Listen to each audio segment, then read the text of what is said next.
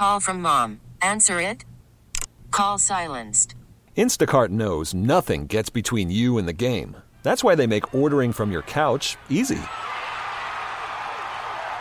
Stock up today and get all your groceries for the week delivered in as fast as 30 minutes without missing a minute of the game. You have 47 new voicemails. Download the app to get free delivery on your first 3 orders while supplies last. Minimum $10 per order. Additional terms apply. Baseball is in full swing. NBA playoffs are heating up, and your NFL team is gearing up for training camp. Listen to the latest on the teams you love here on the Odyssey app. The biggest sports radio stations in the country, providing unrivaled local coverage of their teams, all in one place. Exclusive interviews with players, coaches, and team executives, streaming live and always available on demand. Stay in the know with your favorite teams right here on the Odyssey app. So you bring up this, I'm still mad at you for even bringing this up because my brain would be a better space if I did not know that this was going on. But you dumped this turd on my paper plate last week that the Scott Peterson, Lacey Peterson horrifying case is back in the news because the Los Angeles Innocence Project, one of the best around the world for helping people who are wrongfully convicted, has agreed to take on that decades-old case.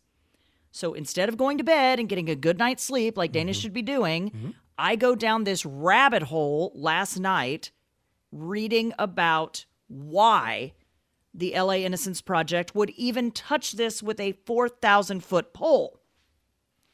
And Sam had said they're not in the business of just taking up cases willy-nilly. Well, they're not. They don't think they could possibly make a difference in. A former investigator is now saying key evidence wasn't properly investigated in this case. Mm-hmm. Have you read about the van, Scott? Dana, I've read about this case for a long time. I was there when he went to trial. An orange van. Very specific, by the way. There aren't a lot of orange vans roaming around the world. But there was apparently an orange van that the fire department found burned out, like someone had literally set the orange van on fire in that neighborhood where she disappeared. And inside the orange van was a mattress that appeared to have blood on it. That's one of the things they want to go back and look at, Scott. Now, how they think they're going to find any of this evidence 20 years later, I don't know. There's no way that burned out van was preserved because they didn't even, the firefighters were even saying, we thought it was odd, but we didn't really put 2 and 2 together until the explosion in the media sensation around the case. And we thought, God, don't you remember that van in that neighborhood that was set on fire? But even you last week admitted that the case against Scott Peterson, and I had forgotten about this, was largely circumstantial. Almost 100% circumstantial. There was no hard evidence. There was no gun. There was no murder weapon. Obviously, back then, there was no cell phone data because you couldn't collect it. This was 2002. There was just sketch guy who was having an affair. Yep. Who told his mistress that his wife had died before Lacey disappeared, by the way. That's odd. I mean, you're a single guy, Scott. Would you go out on a dating app and be like, my name is Scott. Hi, my wife just died. He told her that before Lacey disappeared. That's a red flag. Mm-hmm. They found him with $15,000 cash on him and his brother's ID. That's a red flag. But the defense people around the world are saying, well, if you were accused of something you didn't do, you'd be looking to skip town too if you thought they were about to lower the hammer with the death penalty on you. Wasn't he hightailing it to Mexico when they caught him? He was hightailing it to Mexico, which I think makes him look guiltier. But the defense side is saying, he had $15,000 cash in his brother's ID. And you would too. He knew he didn't do this, and he was trying to escape. Is it possible? Look me dead in the eye. No. Look at me. Look at me in the eye. Is it possible that 20 years ago we all got this one wrong? Because everybody had him dead to rights. This is not like O.J. Simpson, where they have his bloody footprint in the Bruno Mali. Only 50 pairs were made in the world. I want to be clear. There's not physical evidence tying this guy to the murder of his wife, okay? There's not. Does he look like a very bad guy? Yes. But men have affairs on their pregnant wives, John Edwards, whose wife had cancer at the time, remember? I do. Men have affairs, women have affairs under despicable circumstances all the time. It doesn't mean they are murderers, even though at the time you can see where everyone was like, oh my God, of course he killed her. Scott, I don't know. I don't know. I wish there was hair evidence. I wish there was some evidence that tied him to it other than he looks damn suspicious with blonde hair and $15,000 trying to run away with his brother's ID. Oh, and also he told his mistress that his wife had died when she had not even disappeared yet. I'm not saying the cat didn't do it. And maybe he did. I remember following this case back in the early 2000s, and we all thought he was guilty. Everybody did.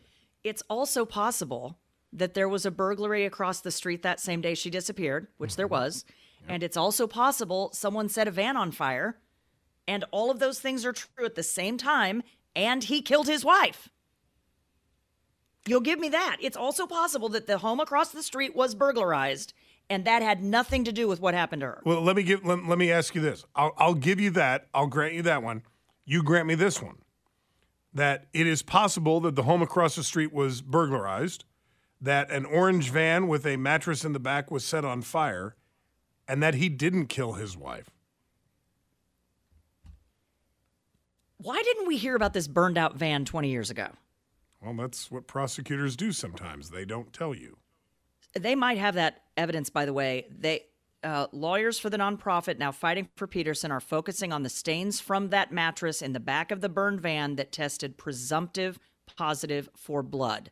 It does not mean, by the way, it was blood. We had tea leaves that tested presumptive positive for marijuana in Leawood. Remember that? And it was tea leaves.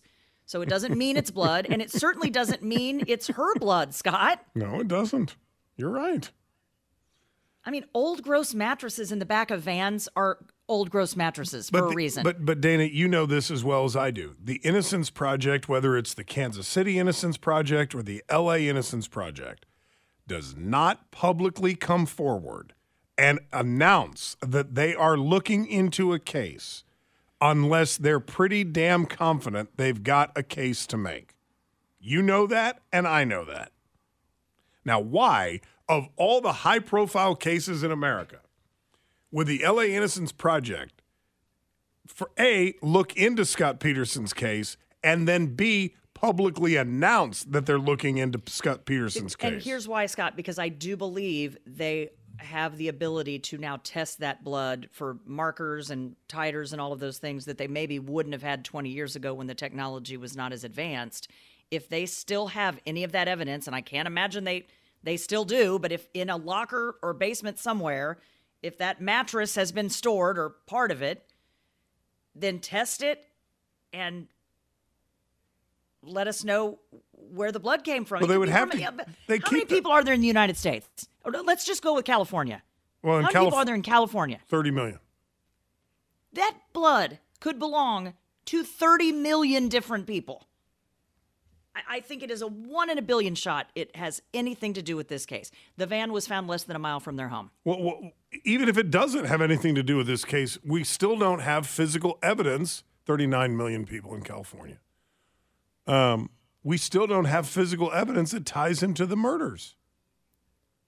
So I will agree with you. This probably should not have been a death penalty case if there was not physical evidence tying him to the murders. Mm-hmm. You know how I feel about getting the death penalty wrong, and we do it often in the United States, way more often than anyone should be comfortable with.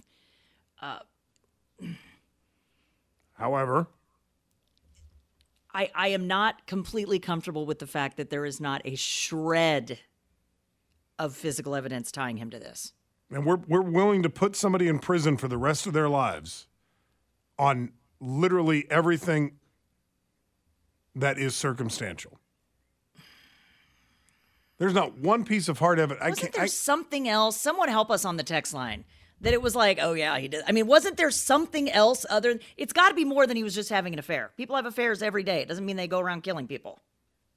913-586-7798. We'll get to your calls, your comments here in just a moment. I'm Googling evidence of guilt. I'll find it. You got 5 minutes. 913-586-7798. All-star closer Kenley Jansen, we have a question. What's the best podcast of all time? Baseball isn't boring, baby. I'm Rob Bradford, and every single day I'm sitting down with the biggest names to show you this great game is the greatest game. It's my podcast. It's my passion. It's a cause I started more than 2 years ago and is now the most prolific national daily baseball pod there is. Another fact, so jump aboard the BIB Express. Follow and listen to Baseball Isn't Boring, presented by Wasabi Hot Cloud Storage on the free Odyssey app or wherever you get your podcasts.